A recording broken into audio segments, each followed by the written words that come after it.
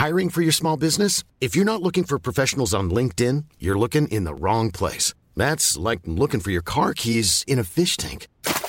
LinkedIn helps you hire professionals you can't find anywhere else, even those who aren't actively searching for a new job but might be open to the perfect role. In a given month, over 70% of LinkedIn users don't even visit other leading job sites. So start looking in the right place. With LinkedIn, you can hire professionals like a professional. Post your free job on linkedin.com/people today. Planning for your next trip?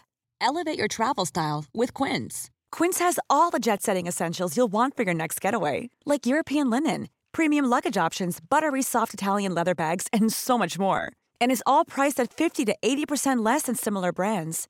Plus, Quince only works with factories that use safe and ethical manufacturing practices. Pack your bags with high-quality essentials you'll be wearing for vacations to come with Quince. Go to quince.com/pack for free shipping and 365-day returns. Millions of people have lost weight with personalized plans from Noom. Like Evan, who can't stand salads and still lost 50 pounds. Salads generally for most people are the easy button, right? For me, that wasn't an option. I never really was a salad guy. That's just not who I am. But Noom worked for me. Get your personalized plan today at Noom.com. Real Noom user compensated to provide their story. In 4 weeks, the typical Noom user can expect to lose 1 to 2 pounds per week. Individual results may vary.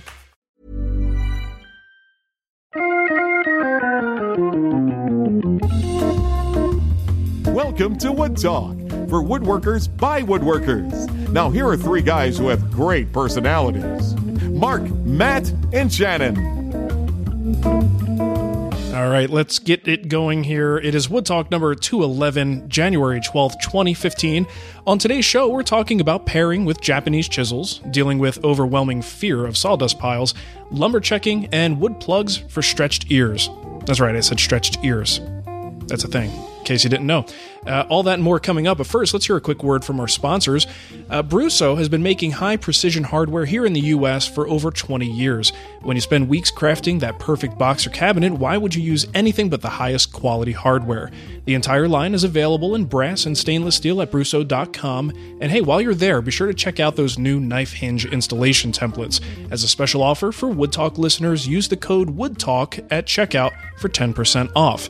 And we'd also like to thank an individual, Nick Carruthers. Thank you so much for a generous donation, and you can make one too if you want to. Help us out with a little recurring donation in a small amount at woodtalkshow.com. You'll see the links over there in the side column, and that's always great. We appreciate that help muchly, and I think we should just jump right into the good stuff here, guys. What's on the bench?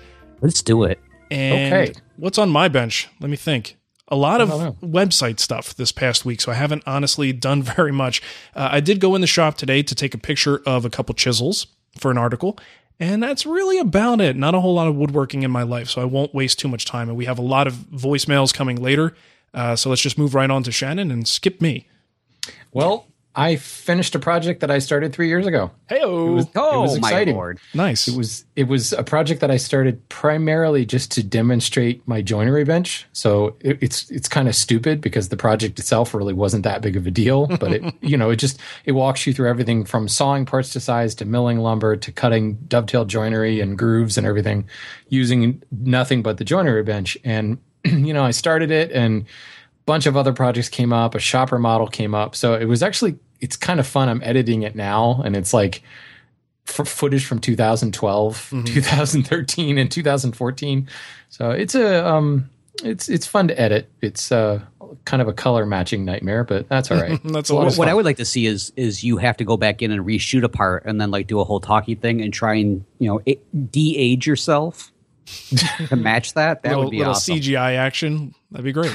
There you go. Nice. I'm sure there's got like one extra, like some sort of line someplace, a worry line, probably from a couple of years of having to do the show with us. Well, he calls that the 50 pounds from where I was back in 2012. So that's just a matter of stretching the frame out a little bit. Yeah. He calls those hand tool school lines. Yeah, That's it. I have my guild lines. He has his hand tool school lines. Cool. This one right here, this was from the pairing accident of late 2013. Here's my DDoS wrinkle. That's a nice one. Cool. What about you, Matt? Well, for me, of course, this neck of the woods, actually pretty much anybody around this area, we have been snowbound, and that's not really too much of an exaggeration. So the kids luckily got to stay home. I, on the other hand, had to try and drive out there, and it went insane. And I think physically I was so drained from all that when the weekend rolled around, I also was doing some website stuff, and basically I walked past the living room. The kids were watching apparently a marathon of horror movies, and I said, you know what? That sounds good. Nice. So I sat down and did that. But the other thing, just to speak of my amazement about this, so we always hear from folks that have a garage shop, just like Shannon, but oftentimes we hear from folks that have an unheated garage shop and happen to be in a similar environment as mine. Well, I've never had tools out there really other than the stray hammer here and there. So I have my lathe out in the garage because that way when I make a lot of dust, I'm not too freaking out about it. Nice. But the fact that it's been so cold, we have like frost on the interior of the garage, like the wood paneling that's in there occasionally goes white from all the frost that's in there. The windows are completely frosted up. You cannot see out of them whatsoever. So my first thought was, oh my God, my tools are probably rusted because I haven't really taken any precautions other than simply throwing like one of those rust prohibiting or inhibiting covers over the top of the lathe and the tools itself. And surprisingly, knock on wood, maybe I'm gonna go out there after the show and discover there's a ton of rust, but that thing has actually kept the rust at bay, even with the amount of moisture that's been sitting in my garage. Nice. Very cool. Very excited about it, because otherwise I thought, well, we're going to be having a lesson on rust removal. Again, because we do that every couple of months. Exactly. Right. Well, you think that's bad. I actually couldn't wear shorts today. Oh my gosh. Oh, So- Lord, Mark, how are you surviving? Yeah, I mean, frankly, it's a little rough. And Wait. Now, you couldn't wear shorts because it's so hot you just chose the Speedo? That's right. I'm just wearing my underwear today. That's what I thought. Thanks for that. Now I don't have to worry about dinner anymore. Oh, man. No, it's actually, it's nice here, man. It's like in the 70s. A couple weeks ago, we had a cold spell where it got down to the 40s and actually had frost on my windows in Arizona. I'm like, what is this white stuff? My son had no idea. He's never seen this before in his life. So that was an interesting experience. But yeah. Did you just pick him up and have him start licking off the windshield? Just like, enjoy it. This is natural snow cone. I just brought some lemon juice out, sprayed it on the window, and let him go to town on it. There you go. Yeah, it's like a little snow cone or a giant snow cone. Cool. Yeah. All right, well, let's move into what's new. We've got a couple links that we could share here. Matt, I assigned you to that first one. I don't know who put that in there, but if you want it, take it. Okay, well, Blaze J sent this into us, and it's a link over on YouTube, and he says it's a turning of a big apple. Seriously, it's a giant apple that's being turned. So if you are looking for a turning video, and who isn't these days, this might be one you want to check out. Nice. That sounds cool. I've got one here from a Japanese timber frame joinery thing. Like, this channel is fantastic. It's just a bunch of amazing joints at a level. I mean, we're talking large timber frame joints here that I think if we were just to try these on smaller pieces of wood where it theoretically would be easier, we'd still be hard pressed to get these things to come together as clean as they're able to get them in many of these videos that they have there. So we'll put a link to one of the videos, but definitely subscribe to that YouTube channel. You won't be able to read any of it, but you'll certainly be able to understand what's going on in the videos. Really amazing craftsmanship. Sweet. Good stuff for watching while you're at work and you can't have the sound up. Yeah. You can't understand it. You don't need sound. It's just tap, tap, tap. That's right. About all you hear. Well, I got an email or whatever. Somehow Daniel contacted me through one of those many social type channels about this BBC series called Secrets of the Castle. And if you've watched any of this stuff, it's these three, what they call themselves, experimental archaeologists. They run Victorian Farm and Edwardian Farm, where they basically go back and live in a specific time period. Well, they've gone all the way back to the 12th century now and are living at a castle. And apparently they're building a castle. It's like a 25-year project that this archaeological team is doing in France. And these three just kind of drop in like 17 years on after the hard work's been done and kind of live in a castle. But there is lots and lots and lots of gratuitous woodworking in this. Nice. Of course, it's all hand tool stuff because it's supposed to be in the 13th century, but it is really very cool because, they build a crossbow and they try it out and then they do some timber framing stuff. And of course, there's lots of blacksmithing and tile making. It's just fun. It's if you've never seen this series or whatever you call it, where these three experimental archaeologists, that's hard to say, go play in some time period. It's just really well done. And you could very easily waste an entire day because I think there's 6 or 7 episodes of an hour apiece. So nice. Check that out. Do you think back then that the woodworkers of the time were as self-righteous as hand tool woodworkers are today? Actually, well, I don't know whether self-righteous, but they were pretty important people. Sure. I mean, I bet they were more time. They're probably more concerned about who was wearing the right tweed and making sure that their cap was on. You, sir, may be working really hard with that plane, but your necktie is not tied. You horrible person. or the people who, I guess, once they started to use metal blades for cutting things, do you think the people who were like, no, we're sticking with rocks. That's much better. You guys with these blades things, you're a bunch of jerks. You don't know how this wood crafting thing is done.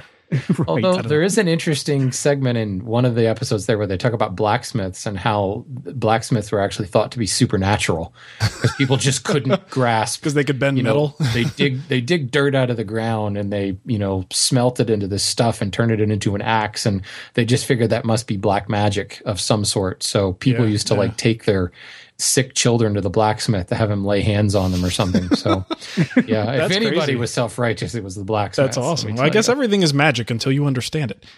Come here, son. Let me hit you with this hammer that will cure you of your ills. That's great. And it will add 3 more, but it will cure you of the other one. You'll forget about the one you came in here for. Right. Nice. I just feel like taking shots at people today. I'm in a feisty mood. I can tell. Right, let's move into our kickback. We've got quite a bit, and our previous discussion that we had last week about furniture quality and fine furniture probably generated the most feedback and kickback that we have seen in a very long time. Maybe since the first episode about Matt's stretchy pants. It's very possible. I think there was one before, but I cannot remember what it was because it had so little of an impact. Yeah. So yeah, really, thank you everybody for the feedback on this. So we've got a couple of voicemails. And Shannon wanted us to make sure we mentioned that, if you want to go to the post for 210, episode 210, Giant Hairy Toddler, and feel free to continue in that discussion. We may have lost a couple comments, unfortunately, when we made a big change at the Wood Whisperer website, but it's safe to leave comments now and keep that conversation going. It's really interesting to hear what people have to say. There's some good stuff going on Facebook on this same vein. There's a lot of really good ideas being thrown around out there and a lot of different practical examples of what could be fine furniture and what couldn't, and a couple of conversations that are kind of mind expanding, if you will. Sure. So yeah, it's cool to see that kind of conversation. There's just no way we can regurgitate it all here. No, but we actually have. So in other words, folks, you're welcome. You're welcome for getting the conversation started. You're welcome. Now talk amongst yourselves. Well, we actually do have quite a bit to share, so let's get to it. The first one is a voicemail kickback from Brian. Hey, fellas. It's Brian from Boston. Just listening to this previous week's show discussion of what is fine furniture. Love the discussion, and here's a comment that you've never heard before. The whole thing made me think of pornography, and more specifically, Justice Potter's famous quote in the 1960s Supreme Court case in which he said something to the effect of, "I can't define hardcore pornography, but I know it when I see it." And the "I know it when I see it" standard has been used in many other areas, and I think it applies here too. Pretty tough to define exactly what fine furniture is, but I think we can all, well, maybe we can't agree, but I think you just know it when you see it. Anyway, just wanted to throw that 2 cents in there. Once again, love the show. Thanks a lot, guys. Bye.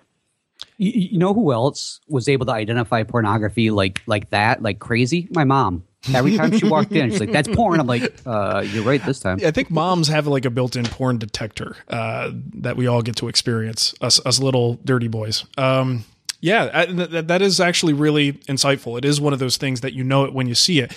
The problem is we definitely don't all agree on what we know when we see it. What is hardcore porn and what isn't? That's true. I'd always point out, "Mom, this is the Sears catalog. Please settle down." Yeah, trying to bring it back to woodworking here, guys. Oh yes. Oh no, we should have played that then. Yeah, right. But going back to that seriously, it's definitely one of those beauties in the eye of the beholder. Sure. Yeah, and we got another kickback here from Michael. Christmas, I received Peter Korn's book on why we make things and why it's important. After reading it twice, I moved on to a book that he referenced often, Zen and the Art of Motorcycle Maintenance by Robert Pirsig. The book talks quite a lot about quality, but never says what it is. I think Persick puts it down best when he states, quality is a pre-intellectual reality. Shannon had talked about eating food with his friends. His friends have an educated palate, so they can taste the different seasonings in food. Well, he just knows that it tastes good. Students of wood are always looking at the construction and design of a chair in a restaurant, while the diner who sits in it just knows that it's comfortable. The more you know, the more crucial you are. There's no definition for fine furniture except that it brings happiness to the owner, whether it be made of 10-penny nails, pocket screws, or mortise and tenon joinery. A craftsman is one who makes something well just for the simple fact of making it well, regardless of the medium or fashion in which they make it. I really enjoy your show, guys. Keep it up, long-time listener, and I will continue listening. Thanks very much. Thanks for that, Michael. Good book, by the way. Zen and the Art of Motorcycle Maintenance. Mm-hmm. Very good book. I need to read that again. And I've got Peter Korn's book, but I don't think I've made it all the way through. That's a good book, too. But it is. Zen and the Art of Motorcycle Maintenance is better. Read that.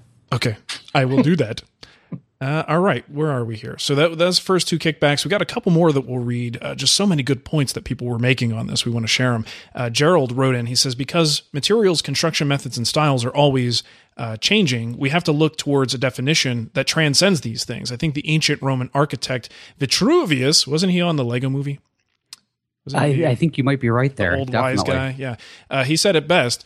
Buildings and by extension furniture need to be three things: firmitas, utilitas, and venustas.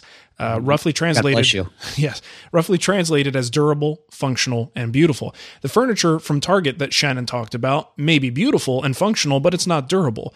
Metal draw guides may be durable and functional, but not beautiful. Most modern studio art furniture in a museum may be durable and beautiful, but often not functional. You guys all kind of came to the conclusion, but here it is from an ancient dead guy, so that you know it's true. All right. Oh, cool. Well, I bet if those drawer guides, those metal drawer guides were made from a blacksmith turn of the century, like a couple centuries ago, they probably would have been like, oh my gosh, that guy is magical. Yeah, probably. So they're automatically magical. So anyways, the next one came in from Chris, and he says, I'm a total noob woodworker. My first project ever was a changing table/dresser I made as a gift for my sister. I was just wanting to build something solid that looked nice and would last for a few years. As I was building, I tweaked it here and there, adding different features. It was turning into quite the piece. I got it done and delivered it to her. After the tears and the, oh my God, I can't believe you built this with your own bare hands, she called it an heirloom piece. I guess as a noob, I consider fine furniture to be just that, a solid, well-built piece that makes someone go, wow. Wow. I've never heard. Actually, when I hear wow, it's like, wow, you really worked on that? How is that standing up? It took you that long to make that? Yeah, that would. Norm does it in 30 minutes. Wow, what beautiful grain. When are you going to paint it? All right, this is from Chris from Delta Junction, Alaska. I don't know if that was important, but I found it. It is very important. Mm-hmm. He says, you guys are awesome. That's why that's important. Perfect.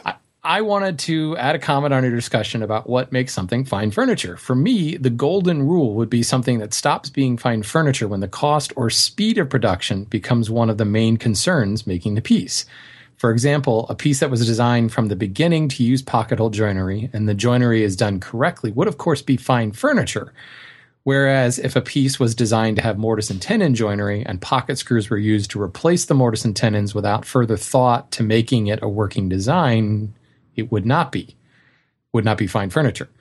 Maybe this is a little close to Matt's if it looks fine and works fine, then it's fine attitude for Mark and Shannon. Just kidding. Mm-hmm. Keep up the great work. Wish I was there. Wish there were 7 sets of clones for each of you that I would put out a show every day of the week. If there were, then we wouldn't have to do anything because there were 7 of them, and we would just sit back and be like, go on, clones, do a show. Yes. But you know what?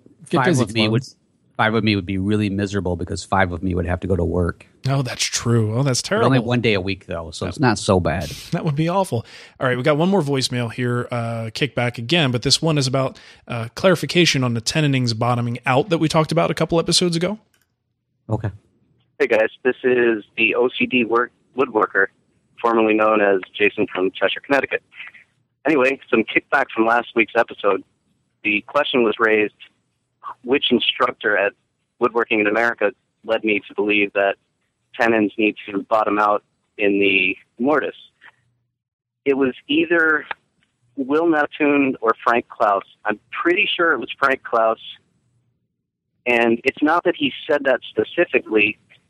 He talked about having tenons go into a piece perpendicular from each other and mitering the tenons so that when they go into the mortises, the two miters kind of line up inside. And my thought was, oh my God, how do you line that up, especially when you can't see it, when it's hidden in the wood? But then if no one sees it, who cares? But if you have OCD, of course you care if you know that it's not lined up perfectly. And how do you know if it's lined up or not lined up? If you have OCD and you can't see it, it's a nightmare. We're spiraling. So anyway, I don't think it was that anyone said that specifically. It just kind of gave me the thought, like, are these supposed to meet inside? Is the regular tenon supposed to bottom out? And, Frank, he can be pretty persuasive. This is the right way to do it because Frank said it is right. So anyway, there's that. And talk to you guys soon. Thanks. Cool. So I have a feeling that Jason's OCD kicked in when he needed to clarify us on what the clarification is. Yeah, I think so. For sure. All right, next one here is actually twofer. I'm going to read David's comment, but Jason from Smelly Gilroy also wrote in with a very similar recommendation. This is in reference to Todd's end grain table problem that we discussed last show, where he didn't want to see the end grain. David says, a solution could be to cut a small piece from each end of the tabletop and miter the offcut to the end grain using splines, biscuits, or dominoes for strength and stability, thus creating a wraparound effect similar to what's used when making the sides of a small box. The mitered piece need only be as long as the thickness of the board, so the overall effect would be that you've got a tabletop that sort of has the grain just flowing over the edge. No end grain would show. That's kind of cool. Good idea. That's a good idea. Yeah. It is. Yeah. Such a stupid, simple solution. I can't believe we didn't think of it. It is, but also it is a little bit tricky across end grain to get a miter that's that perfect that you would actually have a nice continuous joint with no gaps, and especially that little piece that you get, that end grain piece that's going to be comprised of a couple of more narrower boards to make up that full width. That's a little bit tricky with all that end grain, but obviously it can be done. Cool idea, but definitely going to take a good lots of setup. tinted epoxy. There you go. That's always the secret to success. Yeah. Okay, let's move into our official voicemail questions here. Only one of them from I didn't understand his name, so I'm calling him Stretched Ears Guy. You'll see why in a second. Hello, this is Will in Stockton, California. I have stretched ears, and I'm considering making my own plugs, which are just round, basically dowels, but, there's a concave shape to them so they stay in your ears. And I was wondering what types of wood would be safe to use. I'd be touching my skin pretty much all the time. And I imagine... I'm Sandra, and I'm just the professional your small business was looking for. But you didn't hire me because you didn't use LinkedIn Jobs. LinkedIn has professionals you can't find anywhere else, including those who aren't actively looking for a new job, but might be open to the perfect role, like me. In a given month, over 70% of LinkedIn users don't visit other leading job sites. So if you're not looking on LinkedIn, you'll miss out on great candidates like Sandra. Start hiring professionals like a professional. Post your free job on linkedin.com/people today. Planning for your next trip? Elevate your travel style with Quince. Quince has all the jet-setting essentials you'll want for your next getaway, like European linen, premium luggage options, buttery soft Italian leather bags, and so much more. And is all priced at 50 to 80% less than similar brands. Plus, Quince only works with factories that use safe and ethical manufacturing practices. Pack your bags with high-quality essentials you'll be wearing for vacations to come with Quince. Go to quince.com/pack for free shipping and 365-day returns. That I would leave them unfinished, but maybe there's something I should use to finish them. Also, one of my working books shows a mini lathe built on a drill press, and I'm wondering what your thoughts are on that. Thank you. Bye. All right, interesting question there. Now, here's the thing. I would go with food safeness rules on this one, so your domestics are probably your best bet for skin contact. And, maple it seems to be one of the most, I guess if you want to call it inert kind of woods, like there just isn't much going on with hard maple. So my recommendation would be to stick with the stuff we know is safe for food contact, and maple would be a primary choice. And I wouldn't even finish it because you're going to get your earlobe juice on it. And, you're naturally gonna put a little patina on there with your dirty earlobes. So I wouldn't use any like oils on there or anything, because that just adds extra stuff that you don't need on there. Well, when I originally, a couple of years ago, when I did the whole wooden ring video, I was contacted by somebody who was, interested in making wooden rings. And in the conversation, they were explaining that they also make these ear gauges that you would put in there, and they make them from wood. And they talked about that very specifically, that it's really cool to have these exotics, but oftentimes people might have a natural reaction to it. And I do believe they pretty much mirrored exactly what you said about, thinking about woods that have like a nut, so like a walnut or anything like that, may tend to suddenly discover certain allergies. Or I'm wondering also if woods that, like, especially like an oak that has like was it tannin? Isn't that the what we usually run into, especially with staining or something like that? There's an issue in there. Again, the oils and stuff, that it's amazing what you suddenly discover you're allergic to when you put them in the wrong places. I imagine which is why I would wonder. I mean, I agree with Mark on the the noble wood. Maple would be on the far right of the periodic table, and the noble gases coming to be right up there with the blacksmiths. Hey, you're not the science nerd here. Back off.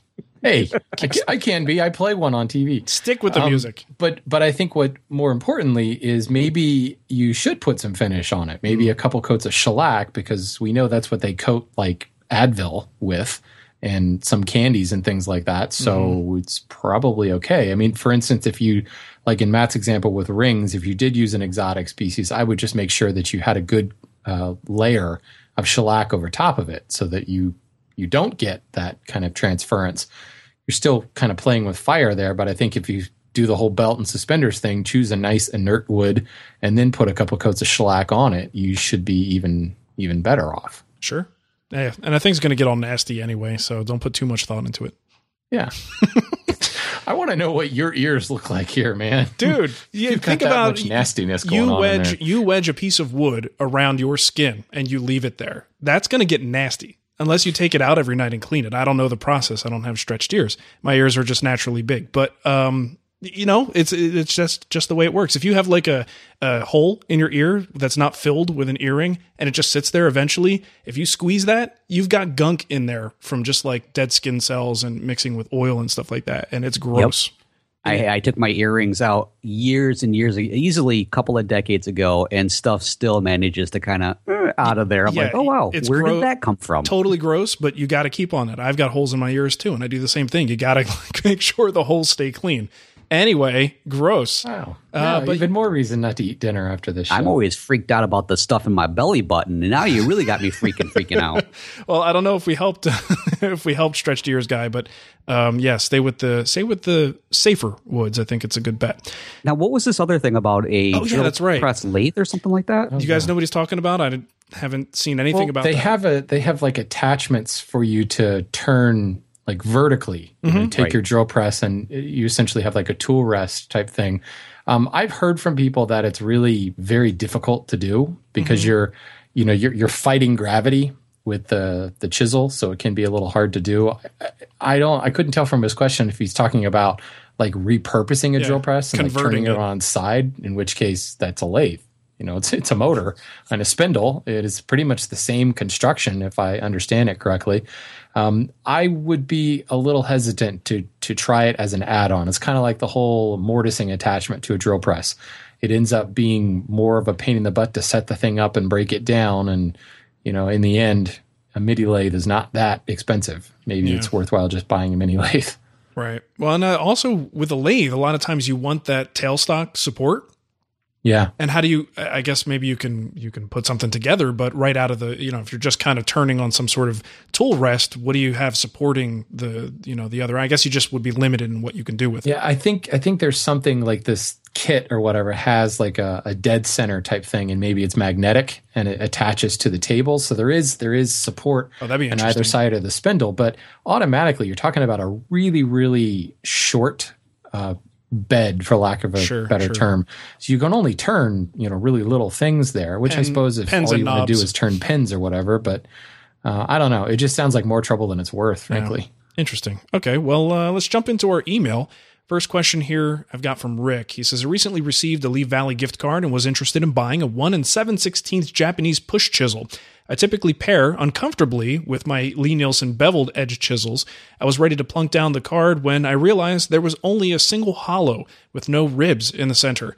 I'm sure I want it, but not sure if registering anything less than the full width of the chisel is going to be a problem. Do I have a real concern here, or should I just get a narrower push chisel? Now, I have a lot of Japanese chisels in my shop, and I do use them for pairing operations. It's obviously not going to be as good as a dedicated tool for that's meant for it, but it still works. Most times, if you have, let's say, 3/4 of your reference surface, you're usually okay. This kind of relates to like when we flatten a big board, and you don't really have to flatten it all the way to send it through the planer, right? You just kind of flatten most of it, especially if it's kind of, sort of concave or convex. Either way, bottom line, you only need a couple points touching so that it's stable. The same kind of thing can happen with a chisel back. So as long as it's touching at the front edge, which it most likely will be, and then you're touching on one side, you're going to actually have most of the support that you need. Now, there may be exceptions where you have to be careful not to let the chisel kind of twist into that hollow and focus your pressure in the right place where you know your contact points are. But I don't think it's going to be a major problem for most work. I mean, do you guys see that coming up as a major issue? I don't at the moment. I'm having a hard time picturing one. Not really. I mean, I guess it all depends. It depends on what you're pairing. Yeah. If you're doing very large surfaces like timber framing stuff, then yeah, I think it might be a problem because you want more of a reference surface on the chisel. But for most of our typical furniture stuff, that reference surface that you're going to reference the chisel back onto is so small to begin with that he's talking about a 1 17, 1.5. Let's call it 1.5. Yeah. A 1.5-ish chisel. I mean, that's a pretty wide chisel. So, it's almost a plane with no body. Yeah. If you're running into an instance where that hollow is getting in the way, then your reference surface is so small that you probably should just switch to a narrower chisel. Yeah. Yeah. Well, and I guess he might have something specific he needs that wide of a chisel for. But for me, the ideal pairing chisel is actually going to be quite a bit narrower than that. The most I would really want, at least for what I do, is probably about 1 inch. But still, even at that 1 7/16, again, you've got that whole front before the hollow that's going to make contact. And then you have at least, in most cases, you'll have at least one side. That's usually enough to hold it steady if you put your pressure in the right place. Well, and you look at, Japanese woodworking in general is so chisel intensive. They do so much pairing work, and so much of the work that we would do with a specialized plane, they're doing with the chisel. So they haven't run into any problems in a couple thousand years. So hasn't stopped them. So, geez, Rick. Geez. All right. Yeah, they seem like they've been around for a while. This would be a great one for, say, Wilbur. And we know you're listening. Yeah, we do. All right. Yeah. Matt, you're up. Okay. Well, this question came in from Hubert, and he says, I have a small garage workshop. Nothing fancy like you guys have. Fancy? Which one of us has a fancy shop? Not you mean me. Like the small garage workshop that I'm in? Yes. Well, I call that cozy. Shut up, you guys. Anyways, I love working with wood, as we all do. But more and more, I find myself not wanting to start any projects because I know I won't have time to fully clean the garage afterwards. Mostly the major criminals are a contractor table saw, power miter saw, and a router. I realize a completely sterile environment is impossible. Any advice is always appreciated. Well, I'll give you advice, but I think it's going to be specifically about this. I could give you other advice for other things. I know you don't want to hear it, you probably don't want. Right. So we'll just keep it to the woodworking stuff. Anyways, like you said, keeping a completely sterile environment is nearly impossible. It's a woodworking shop. And I'll be completely honest, I do have plenty of times down in my shop where I know I need to get something done, but I just don't want to deal with the sawdust afterwards because I know I won't have time to necessarily clean it up. But unfortunately, quite honestly, as far as I'm concerned, it's kind of part of the game. It ends up happening. So One thing I do quite frequently, and it drives me insane once in a while, but it helps quite a bit in the end, is in between big sawdust producing operations, I take the time to kind of at least get the piles organized, or maybe do a quick run through job with my shop vac to kind of take care of things. It tends to add more time to my less time I have to actually work on the project itself, since I'm kind of splitting it with the cleaning, but it helps in the end because it's one less thing I have to worry about. So that for me is a strategy that I have actually worked to overcome this anxiety about, oh my God, I did all this great stuff. Oh, look at the mess I have to clean up. Now, with that said, there's also things like you mentioned a contractor table saw and a power miter saw and a router. With the contractor table saw, I'm not sure what style of saw that you have, what specific model you have. I know a lot of the more modern ones tend to have at least some sort of dust collection. It's not the greatest in the world, but some sort of dust collection. If it doesn't, like my old contractor saw that I had, the bottom was completely wide open. Something as simple as putting a box underneath there tends to help at least collect some of the dust in there, but there's so many fine dust flying up all over the place, but at least the big stuff is now in a pile in a box. It's a lot easier to pick up and move. It also is really easy to kind of put a platform between the saw body itself and the base, and then attach like a hose. You can get those hose attachments, say like at a home center or something. Again, it doesn't eliminate all of the dust, but you might be surprised at how much less is now piling up on the floor around you. In fact, it's so much less that you can actually just sweep it up with a broom and get it taken care of in no time flat.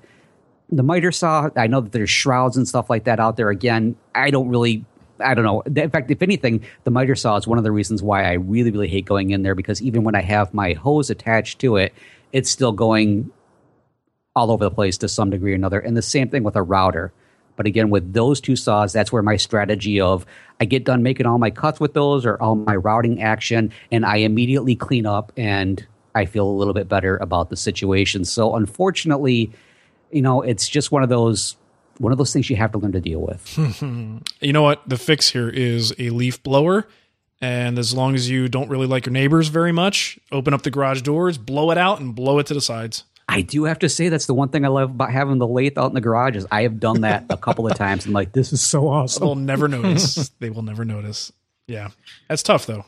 If I can add one little thing that I've done, because I've run into this as well, is I have a little broom that I have in the shop, and I just kind of go to the trouble of not picking it up, but just kind of sweeping it into a pile out of the way so that, I'm not tracking it into the house, but it just it keeps it under control. And a lot of times I'll leave the pile there, and it's one of those things where there's always a time where you've got 5 or 10 minutes and you just go into the shop and you're just happy to be in the shop. You're like looking around at the walls or funneling your tools or whatever. We've all done it. Don't judge. But if you've got that little pile of sawdust, you can go in and clean it up at a later date. But as long as it's not kind of everywhere, and you've done that little step to sweep it up in between things. Also, I might add, sweeping up the floor in between tasks is a good idea for when you have that blowout and that little chip falls on the floor that you could glue back in, if only you could find it. Right. Having a recently swept floor is really helpful for finding that chip that you want to glue back in. So just keep a little broom nearby and sweep it into a pile, somewhere out of the way in between tasks. Well, and on the other side, speaking of brooms, don't discount the value of a really wide push broom, because at the end of the day, if you're trying to do a garage, you can get a full garage done in just a couple of sweeps up and down.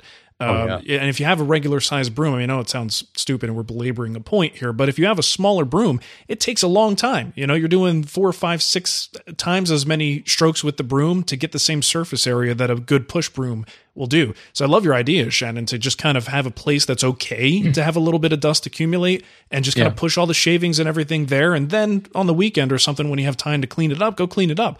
But a big push broom kind of consolidates everything and makes it a lot faster. Well, who else likes both? The problem with the big push broom is when you have a small shop like me, it can't get into the nooks and crannies. Yeah, that's true. In between the bench and, the saw bench or whatever. So I have both, and I use it to pull the little broom to pull it out of the holes and the cracks and things like that, and then the push broom to push it off to the end of the garage near the door. Right. Well, two things there, Shannon. What you need to do is get one of those wide brooms and then just put hinges on them so you can just swing it around to make it a smaller one and then snap it back out full size so you can still take advantage Project video. of the full width. That's mind blowing, Matt. Someone should invent that. Hold on. The ShamWow guy could do that for Totally. you. Don't release the show until I have a chance to get that patent taken care of. We're going to wait. Now, the other thing, though, I was thinking of is that Alex probably really appreciates Mount Sawdust also. Yeah, but we don't. Yes, and then his mom appreciates it when he comes in the house and then lays on the carpet. Right, there you go. Oh, hey, I have this big pile of sawdust now in the living room. Thank you. Cool. Yeah. All right, this email comes from Tommy. I was recently given about 200 board feet of mahogany from a friend. Lucky. Yeah, lucky. The boards have been sitting in the basement of his house for 10 plus years from the previous owner who had just left them there. That guy's lucky too. Mm-hmm. After moving all the lumber out of his basement to mine, I noticed that a large majority of them are all starting to check, and I was curious if the end grain needed to be sealed. I made sure to keep them off the concrete floor to avoid moisture issues, so all the boards are sitting on a pallet. Also, the environment is not drastically different from his basement to mine. If anything, my basement could be a tad warmer. I figured if they were sitting in his basement for that long and there were no signs of checking, then sealing up the end grain shouldn't be an issue. Any thoughts? I chose this question because I hear this all day long, day in and day out, in my day job, my night job, everything. There seems to be, you get a lot of these questions or statements on the forum. I just lucked into, or I was given such and such, and it's been in his barn or his shop or whatever for 20 plus years, so it's really stable. That is such a myth.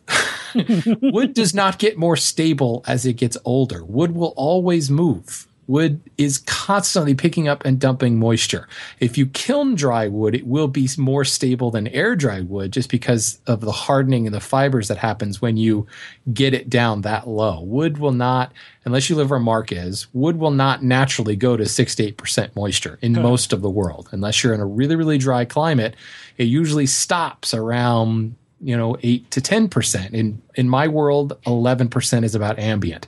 All of the wood in my shop will eventually end up around 11%. When you force it to go lower than that by kiln drying it, the fibers harden. So therefore, the wood is a little bit more stable, but it will continually pick up and dump moisture as the climate changes. So we don't know whether this was air dried or kiln dried mahogany, and it doesn't really matter because just because it's been sitting there for 10 years, yeah, it's stable because it's been in that environment for 10 years, assuming a pretty constant environment in a basement.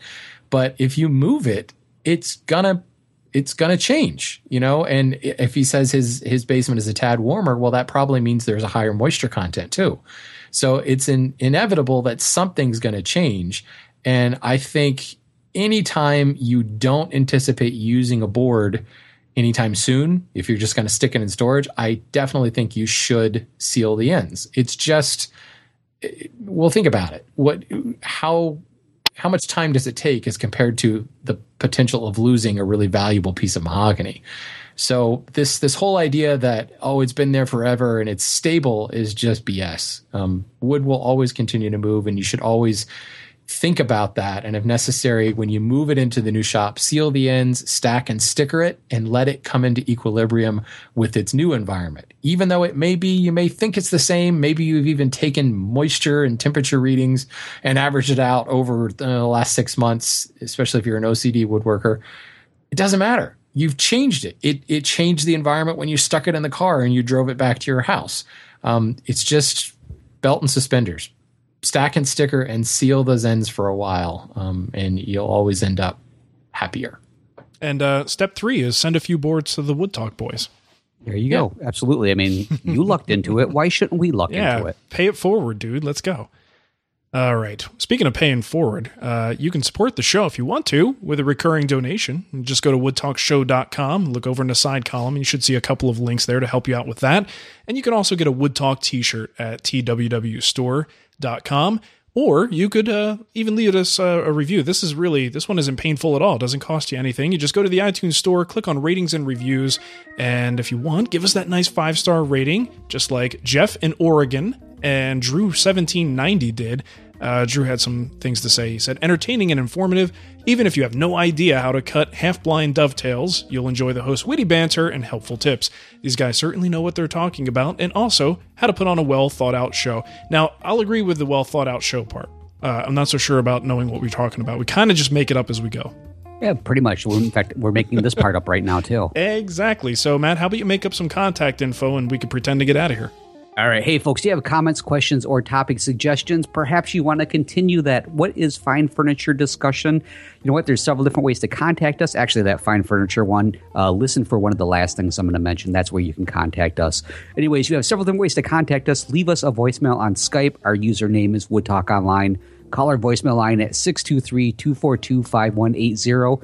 Email us at kickback@woodtalkshow.com or leave us a comment on our Wood Talk Facebook page. And if you're ever looking for the show notes or downloads from today's shows or previous episodes, and this is where you're going to be able to continue the conversation about fine woodworking, you're going to find those over at woodtalkshow.com. Very nice. All right. Well, thank you for listening, everybody, and we'll catch you next time. Yeah, maybe. Hey everyone, Mark here. I've got a little favor to ask. We're running an anonymous survey to help better match our show with potential advertisers. Yeah, no one loves advertising, but this survey is going to prevent us from running ads for knitting suppliers and stretchy pants manufacturers. The survey takes just a minute or two to fill out, and it'll really help us in our mission to make the show successful for years to come. Plus, Matt's Tacos aren't paying for themselves. Listeners who complete the survey will be entered in an ongoing monthly raffle to win a $100 Amazon gift card. We promise not to share your email address, and we won't send you email unless you win. Please go to podsurvey.com/wood. That's podsurvey.com/wood to take our survey and get a chance to win a $100 Amazon gift card.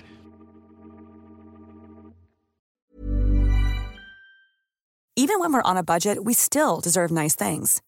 Quince is a place to scoop up stunning high-end goods for 50 to 80% less than similar brands. They have buttery soft cashmere sweaters starting at $50, luxurious Italian leather bags, and so much more. Plus, Quince only works with factories that use safe, ethical, and responsible manufacturing. Get the high-end goods you'll love without the high price tag with Quince. Go to quince.com/style for free shipping and 365-day returns. It's okay if you aren't ready for kids right now. It's okay if you don't want to be a mom now or even ever. It's nobody's decision but yours. But do you know what's not okay? Not knowing how effective your birth control is. Talk to your doctor about effective birth control options so you can make an informed decision. Tap to learn more.